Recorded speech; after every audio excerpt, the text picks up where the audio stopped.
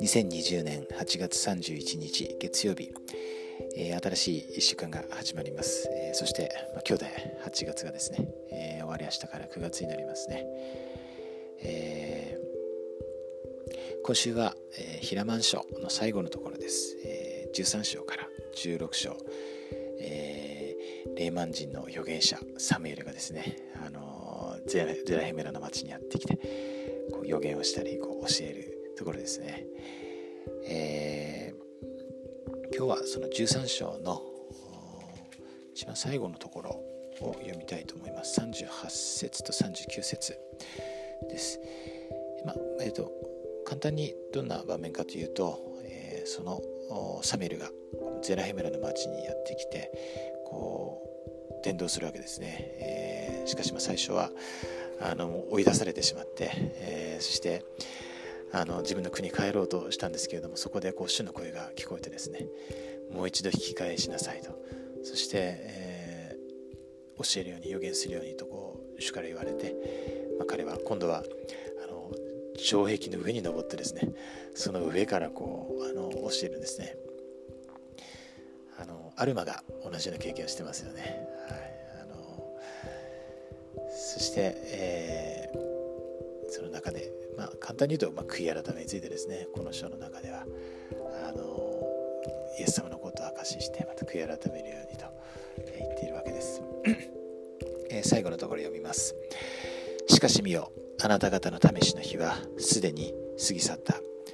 あなた方は自分の救いの日を引き延ばしたので、とうとう永遠に間に合わなくなってしまい、あなた方の滅亡は確定してしまった。誠にあなた方は手に入れることのできないものを生涯をかけて求めてきたのである。あなた方は罪悪を行いながら幸福を求めてきた。それは私たちの大いなる永遠の頭のうちにあるあの義の本質に反することである。おこの地の民よ、私の言葉を聞いてもらいたい。私は主の怒りが解かれるように、またあなた方が悔い改めて救われるようにと祈っている。その前のところで、そのニファの民がですね、この400年後に滅びるということですね。そのことを最初の方で彼は予言してるんですよね。そして、悔い改めるようにですね。そして今この彼らが救われているのは滅びていないのはこの中に義人がいるからであって、その将来この義人がこの地からいなくなると滅亡の木は熟するというですね、彼を教えてます。この、メッセージから私たちが何を学べるのか、考えると、やはりもう今ネルソン大官長が教えていることと同じですよね。本当に悔い改めるように、今日私たちが悔い改めるようにっていうことです。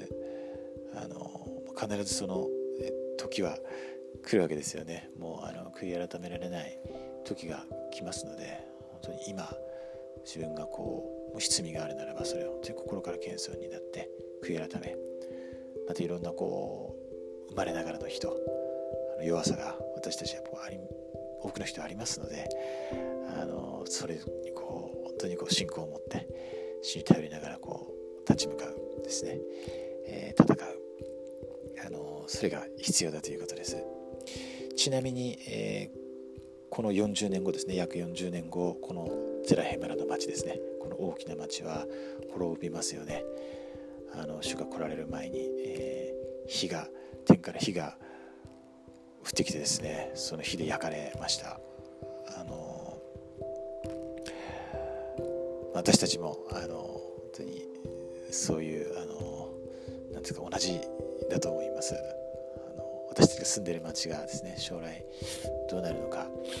分かりませんけれども、やはりこの主の再降臨の前にもさらにですね、この当時以上に